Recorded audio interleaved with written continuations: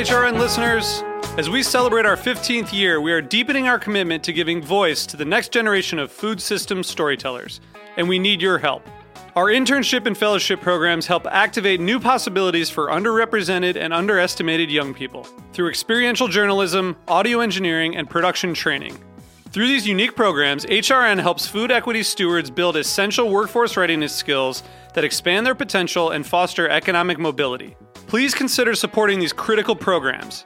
And with a minimum donation, you can be entered to win a dinner for two at an amazing restaurant in one of 8 cities and tickets to a concert at a great venue in one of those cities. We have incredible partners across the country who have donated, as they also share our passion for helping to educate the next generation of food systems storytellers. Check out heritageradionetwork.org/15 to donate and enter to win today. That's heritageradionetwork.org/15 to donate and enter to win today. And make sure you donate before March 31st. Thank you. This episode is brought to you by Escape Maker's first-of-its-kind virtual agritourism conference. For more information, go to escapemaker.biz. That's escapemaker.biz. This is Katie Kiefer, the host of What Doesn't Kill You, Food Industry Insights on the Heritage Radio Network. I've been a part of the Heritage Radio Network community for 10 years, folks, 10 years. And even after all this time, I am constantly inspired by the incredible voices of our network. I am excited to bring you, our listeners, the most important stories from the world of agriculture and food policy. All of us here at HRN make food radio because we love it, not for any other reason, literally. This year, Heritage is celebrating its 10th anniversary, but we need your support to keep food radio going strong for the next decade. Please join the HRN community today by becoming a member. Go to the heritageradionetwork.org/donate right now, and you can even show some love for my show by selecting What Doesn't Kill You Food Industry Insights in the designation drop-down menu. Thank you so much for listening to Heritage Radio Network, and thank you so much for your support. We couldn't do it without you.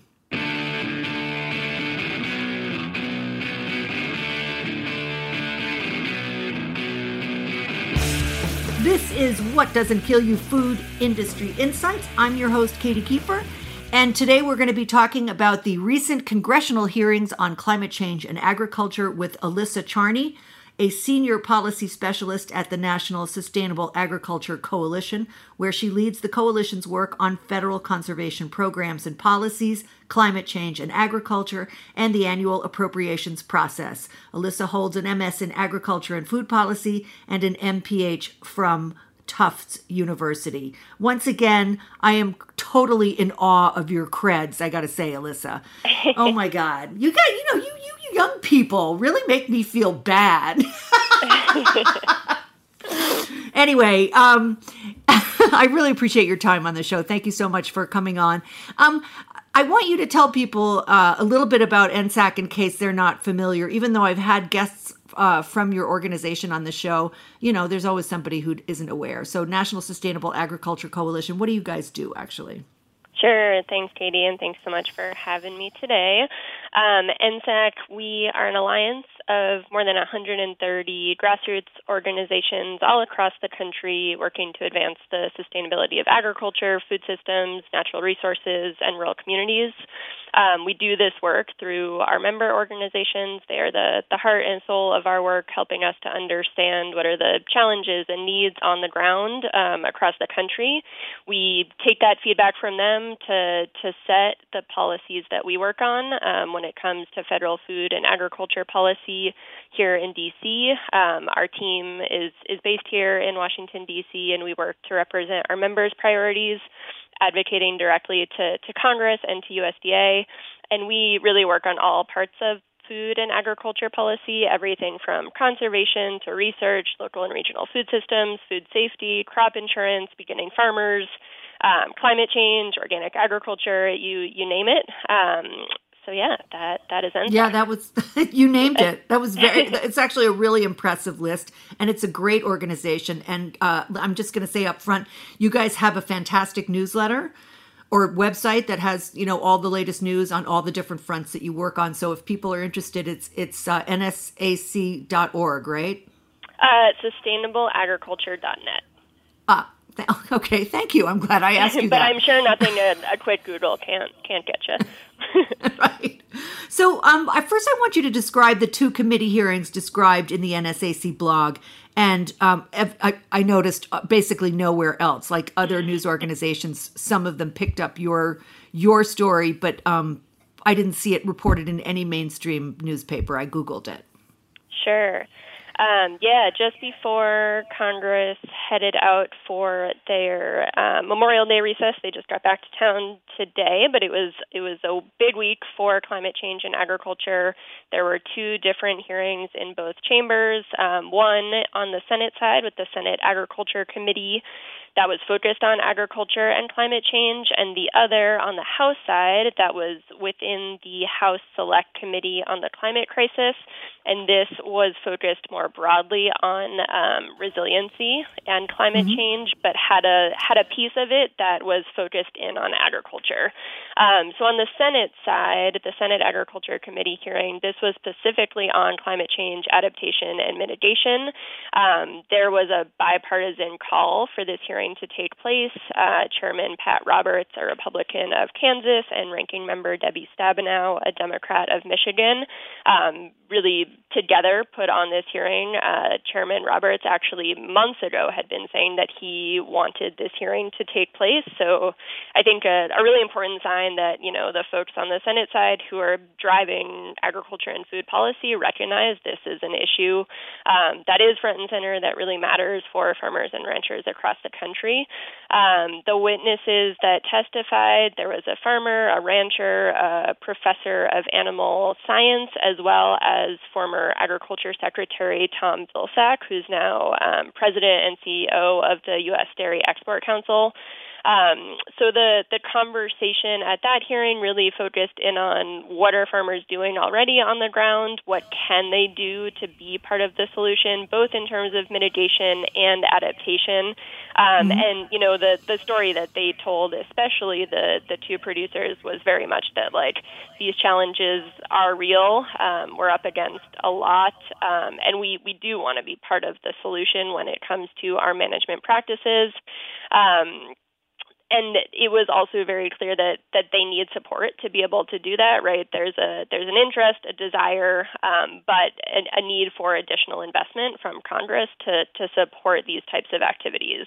So on the Senate side, definitely just the beginning of this conversation, but really, I think, an important message to hear that there is bipartisan interest from the members of the committee who attended and asked questions. There was a lot of discussion about Farm Bill provisions that had been secured that both Democrats and Republicans worked on to improve soil health, to improve carbon sequestration, and again, questions from those members on what else do you all need to make sure that you're going to be part of this solution.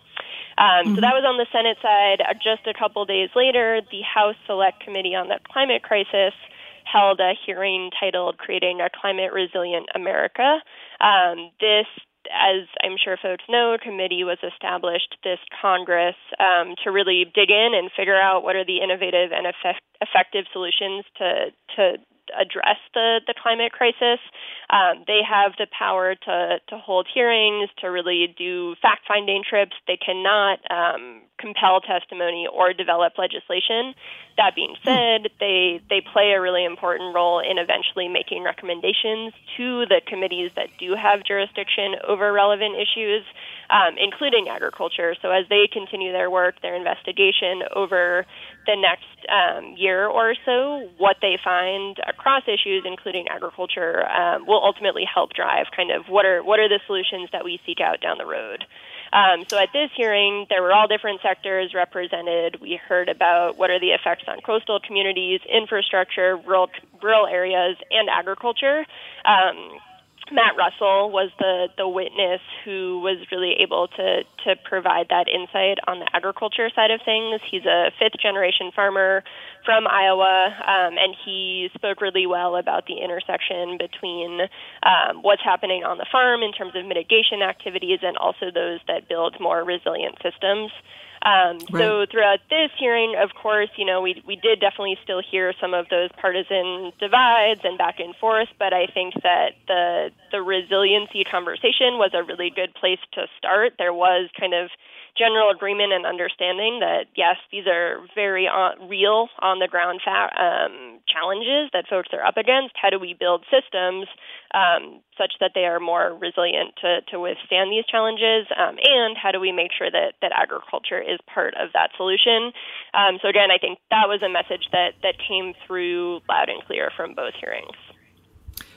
Thank you. That was a great digest of what was probably a few days worth of stuff. But remind me, how does an administration that has actively sort of thwarted any discussion of climate change up to and including removing those words from, certain legislatures? I'm thinking of like Scott, what's his name down Walker? No, not Scott Walker, but the guy down in Florida. They don't believe in climate change. So how do they have discussions like this? You mentioned that there was some bipartisan bickering, and at the same time in the Senate committee, there was some bipartisan agreement. But is that going to be enough to propel Congress as a whole to allocate serious funding to help farmers deal with these climate change issues? What do you think about that? Yeah, so luckily, Congress does act separately from the administration. The administration meaning the president, the White House, all of the different agencies that are part of that administration. And yes, we have definitely seen concerning, problematic challenges when it comes to work to mitigate climate change coming out of the administration. So that being said, yes, the president would need to sign any legislation that Congress passes into law, and thus we do kind of see this standstill on many issues that the Democratic-controlled House wants to move forward. But that being said, Congress is able to set its own agenda in terms of hearings and oversight. So they are in control of that, of what they're talking about, what they're focusing in on. Of course, if they do want to pass legislation and get it signed into law, they are going to need to get that signed by the president. But I think that there is a general recognition, and we're pleased to see that what it looks like is happening now in Congress is at least conversation, recognizing the need, recognizing the urgency, and also providing that oversight and being able to shed light on where are there things going on with the administration that are concerning and problematic and counter to these goals. So I think, unfortunately, it's not going to be next month we're able to pass comprehensive climate legislation that gets at all of these goals and get it signed. But I think really what we at NSAC see as the opportunity for the next year is to have these important conversations, to have members of Congress be part of that, learning from the farmers and folks on the ground, to set us up for further policy solutions that address the goals and challenges that we're talking about.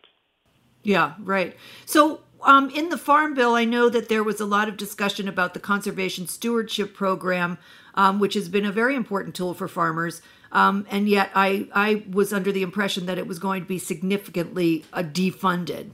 Where do you think that stands now, since a lot of the farmers that testified in front of these two council or committees made it clear that CSP is a very valuable program for them?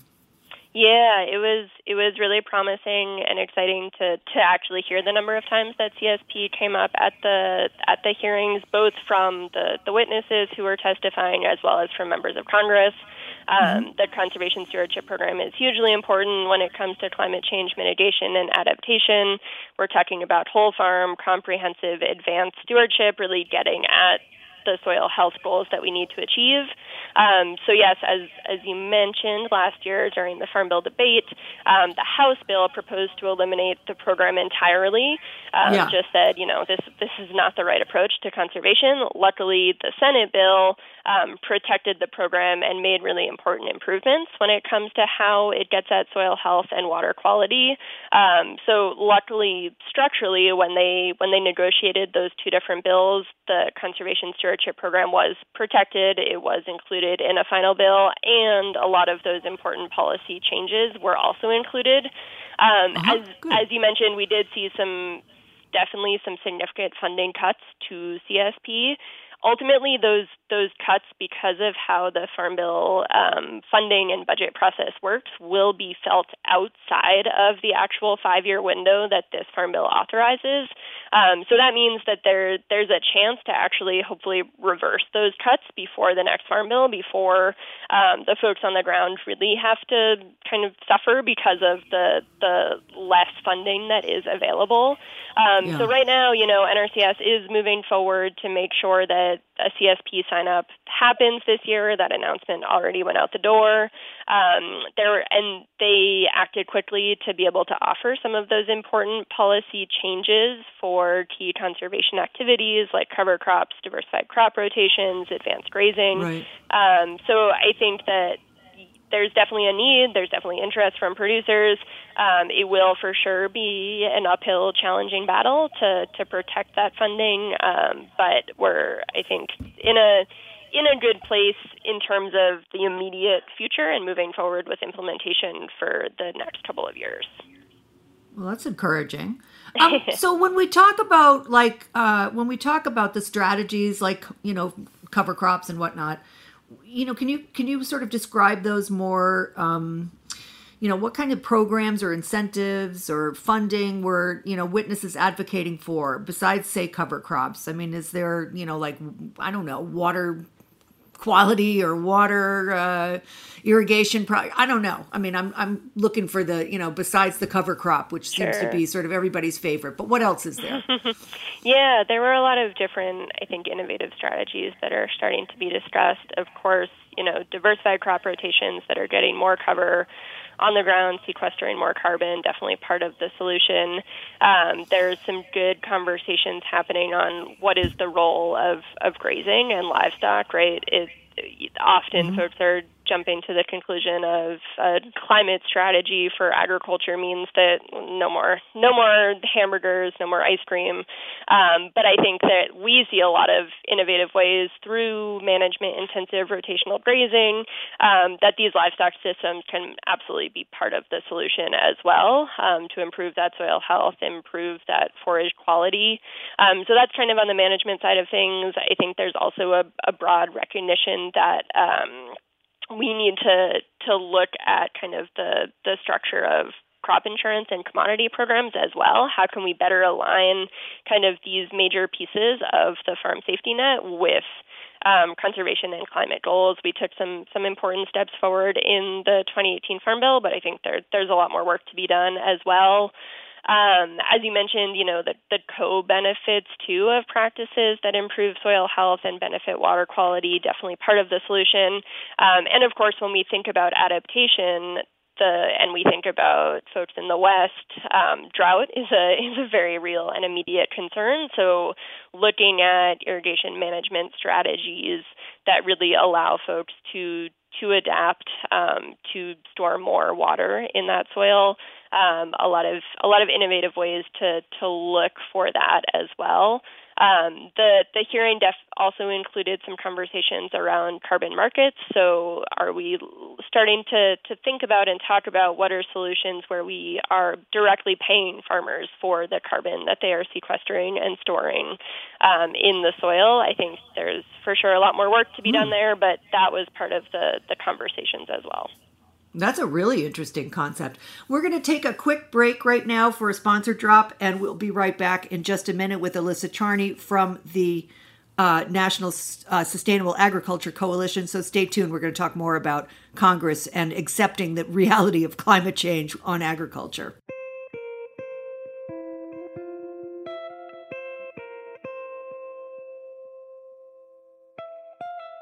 This episode is brought to you by Escape Maker's first-of-its-kind virtual agritourism conference. Did you know that every $1 invested in tourism marketing returns on average $3 to $8 back? Not a bad ROI. Learn how to grow your agritourism business via 12 workshops entirely women-led. The local travel landscape is rapidly changing to meet the demands of the leisure, event, and corporate travel sectors. Whether you're a farmer or producer, a winemaker, a restaurateur, or a destination marketing organization, there's more opportunity than ever to capture these markets. The Virtual Agritourism Conference will provide you with insights and skills to keep your target demographic coming back for more. 14 speakers providing 6+ hours of education that you can watch at your convenience anytime on any device. Maximize your time, budget, and resources, and focus on creative solutions to help your business thrive. Presented by Escape Maker and Fulton Stall Market, the full conference access pass is now available for purchase. Use the code Heritage2019 for $50 off a full pass at checkout. For more information and to purchase your pass, go to escapemaker.biz. That's escapemaker.biz. And we're back. This is What Doesn't Kill You, Food Industry Insights. I'm your host, Katie Kiefer, and we're talking about agriculture and climate crisis.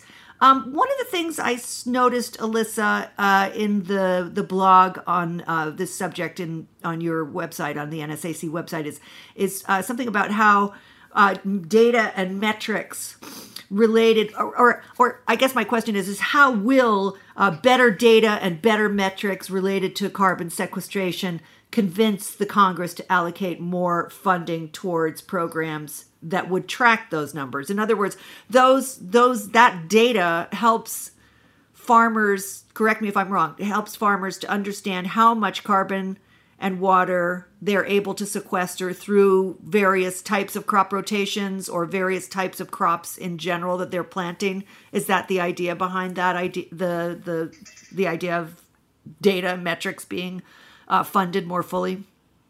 Yeah, absolutely. Data and metrics are absolutely a big part of what is needed to be able to achieve these goals. Right now when we talk about Farm Bill conservation programs, we can talk about them in terms of acres, we can talk in terms of dollars, in terms of contracts, but we can't say, as a result of this specific program, we sequestered this many tons of carbon. Same problem when it comes to nutrients making their way into our waters. So we definitely need and want to see better data that we think makes sense for a lot of reasons. Being able to, of course, measure what are those conservation outcomes, but it also makes good sense for taxpayers, right? We want to be able to justify that taxpayer investment in these conservation activities. And it makes sense for the farmer, too. The farmers want to be able to adopt the practices and solutions that are the most effective and impactful, both for those conservation goals as well as for their bottom line. So this data is hugely important. And then, as we start thinking about what do markets and payment structures look like, of course, you're going to need that data if you're looking to be able to make payments based on actual outcomes. So again, I think some important steps were made in the most recent Farm Bill around that data, but there's a lot more work to be done, and it was good to hear that point coming up in the conversations.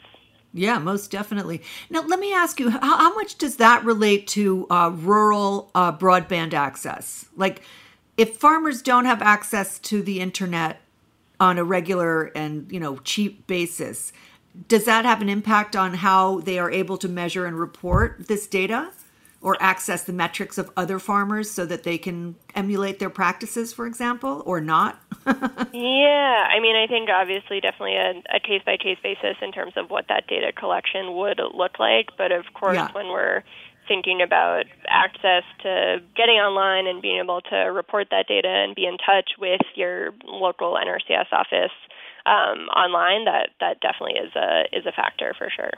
Yeah, I would think so. Another place where they keep talking and have been talking literally all these, the 10 years I've been doing this, people have been wringing their hands over broadband access for the rural communities in the Midwest, and I don't see that much has really changed about that. So that seems to be something that is kind of an evergreen issue, as they say. When we talk about funding things like the cover crops, I've read a lot about cover cropping, actually, and there are lots of sort of wrinkles that people don't recognize about the problems that arise from actually using cover crops, one of which being sort of the timing of the cover crop and the growing season and how that has an impact on the actual crop you want to sell. So what kind of funding were they talking? Did you hear any numbers for funding farmers to encourage them to use cover crops. I mean, which obviously they cost extra for seed, extra for fuel, extra for labor. I don't think people think so much about that. They think, oh yeah, it's really easy. Just, throw a few more seeds in the ground and everything's going to be okay. That's not really true. So did you hear numbers about how much money might be required to allow farmers to pursue that cover cropping concept?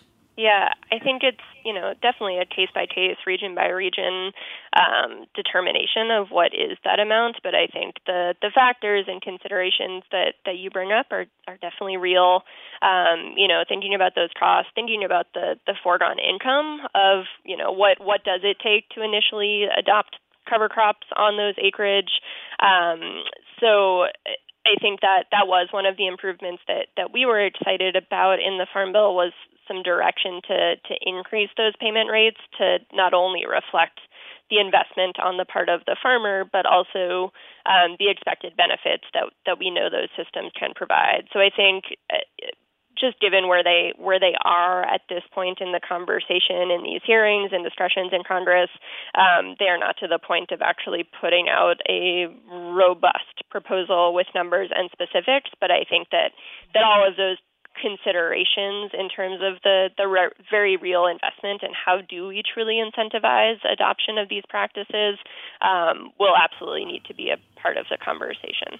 Yeah, I mean, to me, it's like it's a non-starter unless you start with that. I mean, it's just if you don't give farmers what they need to pursue these policies, which many farmers, according to your blog, are anxious to pursue, but it's just not realistic to think that they're going to spend, any percentage of their tiny margin in order to, give everybody a feel-good moment. You know what I mean? Yeah, absolutely. I mean, it's so hard to sort of get all of these pieces of the puzzle lined up so that they work. I wanted to ask another question about this, which I thought is kind of, we're losing farms really fast in this country, whether it's dairy or any other type. And most of the programs for farmers in the Farm Bill tend to benefit large agribusinesses like a Cargill or an Archer Daniel Midland or something like that, or big meat companies. But I mean, since they need the grain, I guess we should just stay with the grain companies. But what was your sense in observing these hearings about what kind of money would go to small or medium-sized farms? Like, a lot of times these guys just don't seem to be able to muscle in on the pie. And did you get a sense that there was support for additional funding, perhaps, for those small or medium-sized entities? Sure. Yeah, I think, this almost very question came up at the Select Committee hearing, the question on, who do you envision to be part of this solution? Does it include the small and mid-sized farmers? And Matt, the witness's answer to that question was absolutely yes, a resounding yes.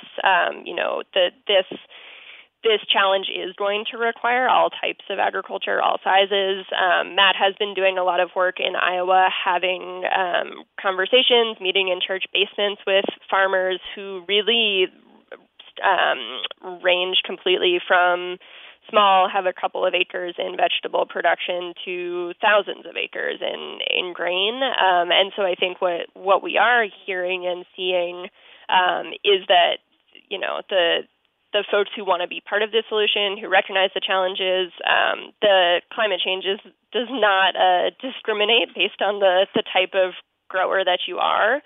All of these folks are feeling these effects. And in terms of ensuring that the solutions and the programs and policies work for all of those folks, that's the work that NSAC has been doing to try and level the playing field to make sure Farm Bill programs are working for small, mid-sized, sustainable, and organic producers. We do this both by looking at kind of the existing toolbox and saying, okay, how can we make tweaks or changes to make sure this program is relevant for this type of producer, and also by creating new programs that are targeted specifically for beginning organic, sustainable, socially disadvantaged producers. So I think there's opportunities, there's definitely need, but there's also recognition that the size of the crisis is going to require all sizes of farmers and ranchers to be part of the solution. Yeah, I mean, I think about, much as I deplore the sort of monocropping thing, that's what's happening in the Midwest. And I think of a guy who has like 5,000 acres of wheat or 5,000 acres of soy or corn. And, the idea of buying enough seed and doing the whole cover crop thing there, and those prices are in the toilet. Oh my God, it's like, really such an incredibly complex problem. Yeah. One thing I did want to discuss was the disaster relief bill, which still has not been signed, to my knowledge. Maybe they're going to do it this week. I don't know. I think today is the day they're going to try. Oh, is today the day?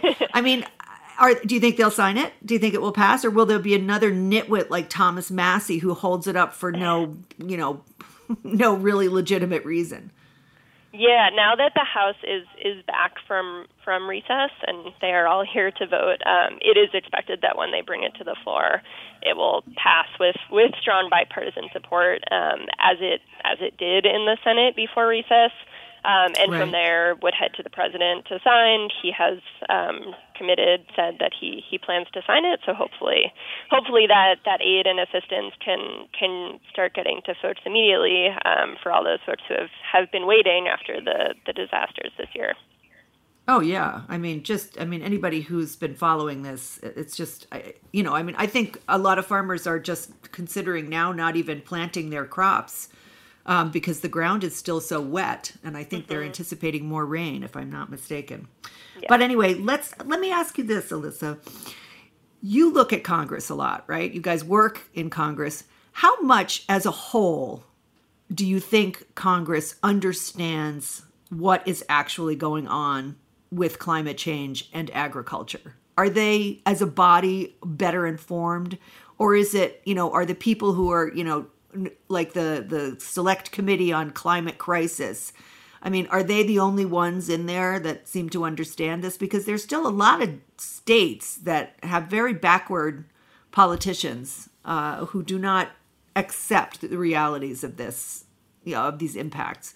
So do you feel like Congress is going to come together and actually do something in a fairly expeditious manner, say in the next year, in terms of developing funding mechanisms for all these programs we've been talking about? Yeah, I mean, I think the fact that these hearings are taking place is definitely a good sign that the very real and immediate challenge related to climate change and agriculture is on folks' radar. But I think absolutely there's more education and work to be done. I think that folks in the agriculture space on the agriculture committees are aware of the challenges that folks are up against when it comes to disasters and extreme weather and the frequency and all that they're facing. I think especially, but I think for members of Congress who maybe aren't in those districts where agriculture is not a big part of their work, I think there's more education and understanding to be done. I know that the Select Committee does have field hearings planned, and they do want to incorporate agriculture into kind of that learning and understanding and educational process, which I think is important, especially for members who maybe aren't that's not something that they're working with their constituents every day. So I think the conversation is starting. There's a lot more work to be done, especially given the urgency. I do think, over the next year, we will start to see proposals be put out there in terms of kind of really mapping out, okay, what would a policy solution of incentives and support for agriculture to be part of the solution look like? I think we are and will continue to see those types of proposals. I think in terms of the actual, feasibility of getting those proposals passed and signed into law, what that timeline looks like remains to be seen. We've got a lot of back and forth and challenges, especially between the House and the White House. We've got an election year coming up. So I think that there are a lot of dynamics that will continue to make that challenging. But I think that what we see as the opportunity and the need right now is to be having these conversations, to be incorporating that feedback, and to to be fleshing out what are the policy solutions that we need to see when it comes to climate change in agriculture. We will keep knocking on folks' doors in Congress to make sure that they're stepping up to take action. But, of course, a lot of challenging dynamics to push through as this process moves forward. Yeah, no question about that. So besides, let's talk for a second about what the programs either that exist or do not yet exist would most benefit the community as a whole. Would it be, I mean, how do you see them writing a policy that would, truly have an impact on how farming operates in this country? If you could wave your wand, Alyssa? Well, I think that the House hearing focused on resiliency really offers an important framework and a starting point. I think that when we think about it from that perspective, there's a whole lot that falls into that bucket in terms of what are the policies and programs that farmers need. I don't think we need to completely reinvent the wheel, right? We do have programs and tools that were authorized in the Farm Bill. We probably need, or we do need to scale those up. We need to make tweaks to better target funds.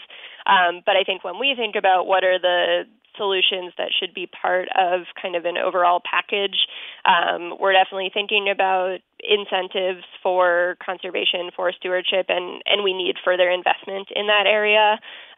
We also need to be thinking about the research side of things, right? If we want to really move the needle on what are the tools and practices and strategies available to farmers, we need an even stronger understanding of how all of these processes work for different types of operations, for sustainable growers. What does that look like?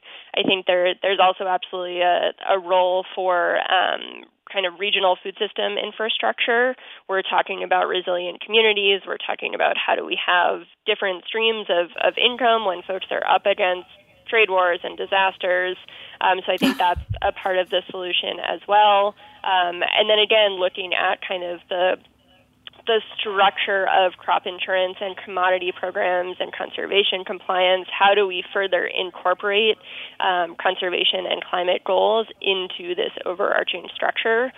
Yes. There's opportunity there as well. But again, I don't think we're talking about reinventing the wheel. We're talking about how do we scale up the tools, the innovation, the work that we know farmers are already doing, but get it to a point where agriculture can truly be part of a solution. And then I think there, as we've talked about, definitely interest in further expanding, thinking about carbon markets, thinking about what is the role of USDA to play as these conversations move forward. So I think, it's an exciting spot to be in that there's a lot of possibility, a lot of opportunity.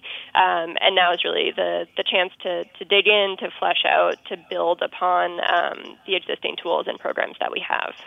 Yeah, absolutely. And it was, I thought it was very encouraging that for the first time in my memory, candidates are actually talking with farmers, going out to the Midwest and offering, sort of interesting proposals for moving all of those ideas forward. So, I think if we manage to secure the presidency, if America manages to secure the presidency out from under the man in charge now, we might have, before, unless we've completely blown ourselves up by then, we might have a chance.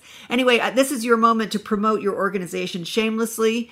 Tell people again what the website is and how they can sign up and learn more and get involved or whatever. Sure, yeah. We are at sustainableagriculture.net. There you can check out our blog. You can sign up for our weekly roundup, which will tell you all of the events and happenings and what went on in the week, and get more information on the details of a lot of the programs and policies that we're talking about today. Thank you so much for joining me today, Alyssa. You were really a great guest. I really enjoyed the conversation. I learned a lot from you. Yeah, thanks so much for having me. That's it for this week. Thanks for listening, folks. Thanks to my sponsor and thanks to my wonderful engineer, Matt. And we'll see you next week.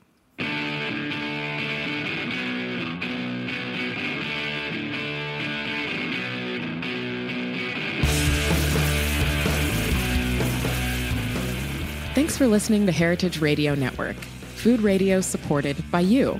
For our freshest content and to hear about exclusive events, subscribe to our newsletter.